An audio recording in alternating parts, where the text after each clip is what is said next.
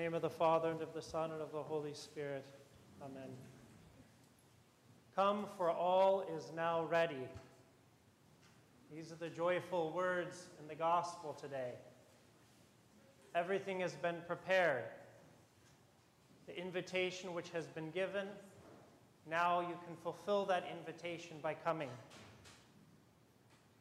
But we hear the excuses about possessions of land and of cattle, about obligations to others. One says, I'm married, therefore I can't come. He gives no other reason. And we see that the people who were invited are not prepared. They're not ready, even though the feast itself is ready. Now, this is a parable of the kingdom of God, certainly, that we each have an invitation which becomes fulfilled at the moment of our death. Have we prepared ourselves for that moment when the invitation, which has always been there, is now being fulfilled? But it's also a parable of the divine liturgy. We have a banquet table richly laden. Are we coming? Are we prepared? Do we say, oh, I have this, I have that, I'm going on a trip, and wherever I go, I don't know if there's a church, I'm not going to look because I'm on vacation, or I come late, habitually. There are many ways in which we are not different from those within the parable. It is ultimately a parable of readiness. Come, for all is now ready. Etimos is that Greek word for ready. It also means prepared, the same word. But specifically, it's a parable of the readiness to receive. Because in the parable, the food is ready. At the banquet table of the altar, it's always here for us. And the kingdom of God is awaiting us. So it's not a question of the thing itself being ready, it's a question of us being ready for it. Like the parable of the 10 virgins. You remember that parable, the 5 wise and the 5 foolish? The ones who are waiting for the time when they could go into the feast. Those who were wise, they had the oil, and as we know from the writings of the fathers, that oil signifies the cultivation of virtues. So it's not simply that the wise were being stingy, it's that they had something that the foolish couldn't acquire. They didn't cultivate the virtues, and therefore they were unready to enter the banquet. And the master said, truly I say to you, I do not know you. Watch therefore. Those were the words right after that. He says, truly I say I do not know you. And then he says, watch therefore. Be ready. Be prepared. Etimos. This word appears many times in the New Testament and the Old Testament, not surprisingly. This word etimos, to be prepared or ready. In the beginning of the Gospel of Matthew, it says, Etimasat etinodon Kyriou. Prepare the way of the Lord. This was quoting from the book of Isaiah. Prophet Isaiah said, prepare the way of the Lord, in reference to whom? To our patron saint, John the Baptist. And so in the Gospel of Matthew, that line in Isaiah is fulfilled in John the Baptist, who is preparing the way of the Lord. His entire life was a way of preparing the way of the Lord. You know the beautiful story of what happens after John the Baptist is beheaded, right? He continues preparing the way of the Lord in Hades, saying, the Savior is coming, the Messiah is coming.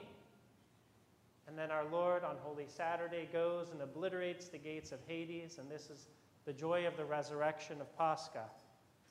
So our own patron saint is an icon of preparedness, of being ready. Like all of the righteous people before Christ, they were prepared. This is who we celebrate today, and this is the reason why we read this gospel. The gospel is appointed for the holy forefathers, those who were before Christ, but not just anyone before Christ.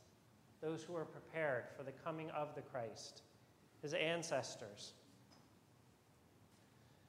And because of this feast, we read this parable about preparedness.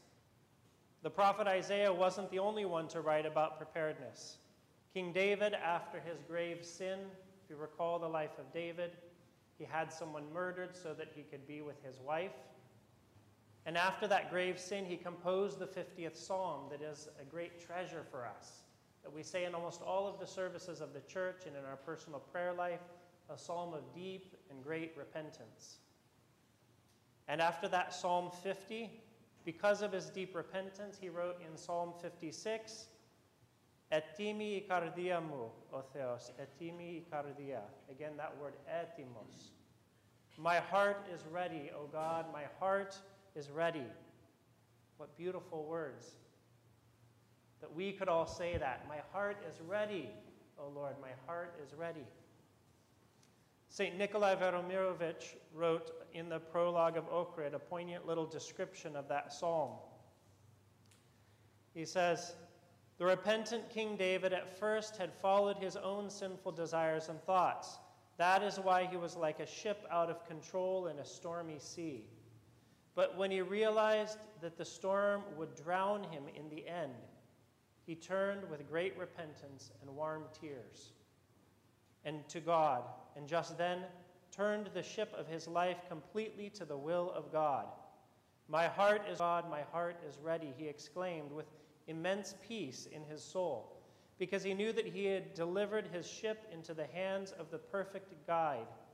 The storm was still raging, the winds and the waves were beating him furiously, but he was not afraid, convinced that nothing could overthrow the ship of his life and that his ship would soon sail safely into a prosperous port.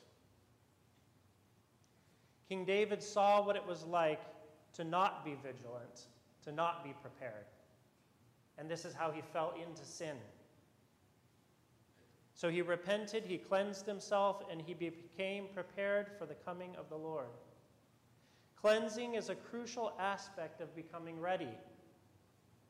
If we look at the guests in the parable, they weren't preparing themselves for that great day. They were focused on other things. And likewise in the liturgy, how often we talk about the cares of life.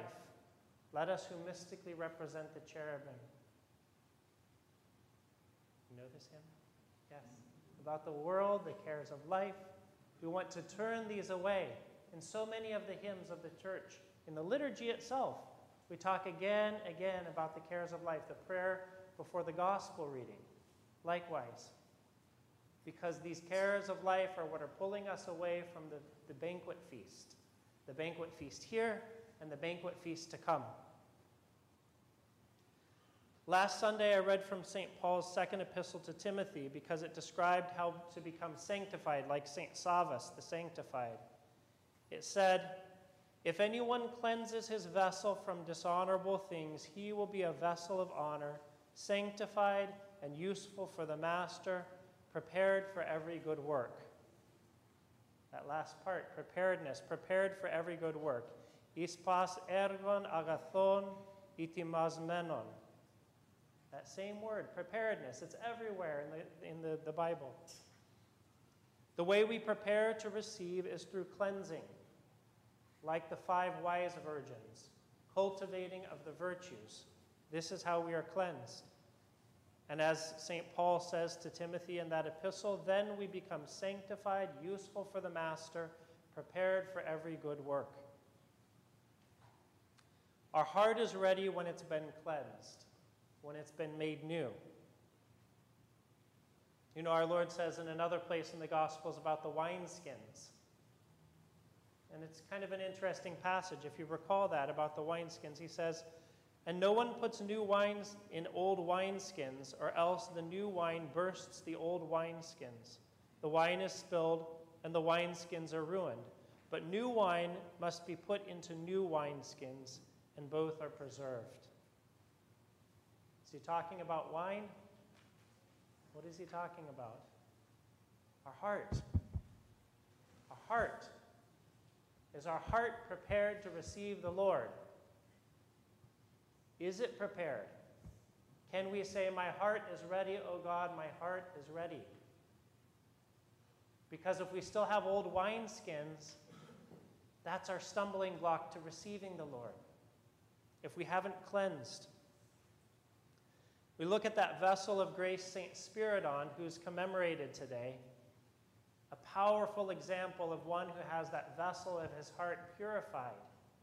He became a vessel of grace so much that there are countless miracles in his life and after his life. He lived around the time of St. Nicholas of Myra and Lycia, but he was a simple shepherd, a literal shepherd. And then because of his great holiness, he was made into a shepherd of the church, a bishop. St. Spiridon, he spoke to his daughter who had died in the grave. He spoke to her. He performed many miracles. Even in the Apologetikion today, it was talking about some of those miracles. And at the St. Nicholas party, we talked about another miracle of St. Spiridon. At the First Ecumenical Council, to combat the Arians, he described how the Trinity is one and yet three. He took a brick in his hand, and in a moment, the brick turned into earth, fire, and water. And this new icon we have of St. Nicholas, it shows that image of the fire coming up, the water pouring down, and the earth remaining. And through this, he showed a brick is earth and fire and water, and yet it's one thing, all composed together. And so this is an image of the Trinity. So this simple shepherd gave an image that was too profound for those Arians, and so he overcame their heresy. St. Spiridon has performed many, many miracles throughout the centuries. Again, we have Google and searching on the internet, so you can read about these. And I encourage you, read about the miracles of St. Spiridon. To this day, his incorrupt relics, his body, which is still flexible after 1,400 years, is kept by the pious on the island of Corfu, where a family that had brought it from Constantinople at the fall of Constantinople. It has been kept in their family for these hundreds of years. And each year they bring it out to process. People can go and venerate the relics of St. Spiridon in the church and receive miracles to this very day. That's a vessel of grace. That is one whose heart is made ready. As we approach Nativity, we're reminded of a heart that was ready as well. One who made her body the literal vessel for containing the fullness of God. As it says so many places, the container becomes the container of the uncontainable. 3 weeks ago, we commemorated the feast of her being presented into the temple. And this is where we learned more about her life before the Nativity, how her entire life was a preparation. If you recall, I read that homily from Egomen Gregory Zanes. And in that homily, he talked about how the Virgin was in the temple and ceaselessly praising God and submitting her will to his. And then about how St. Gregory Palamas even described that she came to realize that a Messiah was needed. And she said, "Can I be the servant of the one who brings the Messiah into the world?" She was so humble, so humble. And so she prepared herself, prepared this vessel of her body to become the literal container of God in his fullness. But that path is a path for us as well. In every way, she conformed her will to God's will, and this made her heart ready for when the angel came and said to her that she would be the container of the uncontainable God. St. Nikolai Velimirovich, in that homily that I mentioned earlier, he describes succinctly what it means to be one whose heart is ready. He said, "What does the readiness of the human heart mean? To follow with joy the will of God and not to have an internal conflict in relation to one's own thoughts and desires." That's what a heart that is ready is. One who joyfully follows the will of God, and there's no more conflict inside between what I want and what God's will is. The Panagia, she cleansed her soul and made herself ready, her heart ready. So she became, like St. Paul said in his epistle, sanctified, useful for the master, prepared for every good work. And what a great work she had indeed. We too, as Christians, are called to bear God within us, like Panagia. St. Simeon, the new theologian, says that we are to become Theotoki. This is plural for Theotokos. We are to become those who bear God. St. Maximus the Confessor said, just as the Theotokos bore God physically, we too are to become bearers of God spiritually. Panagia was made worthy to contain the uncontainable. We also are called to this. God desired this from the beginning, but we weren't able to receive him. And now that Panagia has become the vessel of our grace, we also are called and able to receive Christ in ourselves. Unfortunately, we cannot hold him because we're not cleansed, and our container has so many holes and openings for other things besides Christ. Those cares of life, the worries of the world. And we leave ourselves open to the evil one to trample down our hedges and to steal our beauty because we have so many distractions, so many thoughts, so many desires that are not focused on Christ. We are like those in the parable. So how can we come like the Theotokos, the container of the uncontainable? We must make our hearts ready. Like King David. And how did King David come to Psalm 56, where he says, my heart is ready? Through Psalm 50. It is through repentance that we make our heart ready. St. Nikolai Velimirovich, in that homily that I mentioned, once more he describes 3 aspects of a ready heart. He says, ready heart means a heart pure from pride, humbled before the majestic power of the wisdom of God. So number 1, a ready heart is pured from pride. Ready heart means a heart that has been emptied of all worldly desires and delusions. A heart that is not concerned about the things of the world.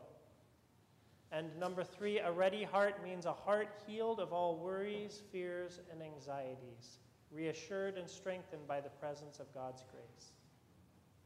So no more pride, emptied of worldly cares and delusions and distractions, and a heart that is healed of all worries, fears, and anxieties.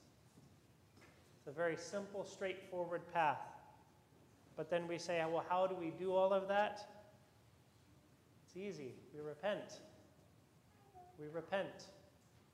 We see those 3 things in our lives, and every time we see them, we repent. Every time that I have a little thought of, oh, I'm so great, I'm so wonderful, that was so benevolent that I did that for that person, I say, Lord, have mercy. Lord Jesus Christ, have mercy on me. And any time that I get swirled around by all the different things going on in my life and I'm too busy to pray, Lord, have mercy. Like I said last week, that beautiful quote from Elder Sergei, I become asphyxiated spiritually when I'm worried about the cares of life. I am no longer breathing in my soul. And likewise, as is prone for all of us in this day and age, we have worries and fears and anxieties. So we repent of those. We offer those to God. Lord Jesus Christ, have mercy on me, again and again. And see, through this, our heart is made ready. Our heart is cleansed, and we become that useful vessel. So every time that you fall to these, the pride, the worldly cares, the worries and anxieties and fears, repent. God himself will cleanse you, and to him be glory. Amen.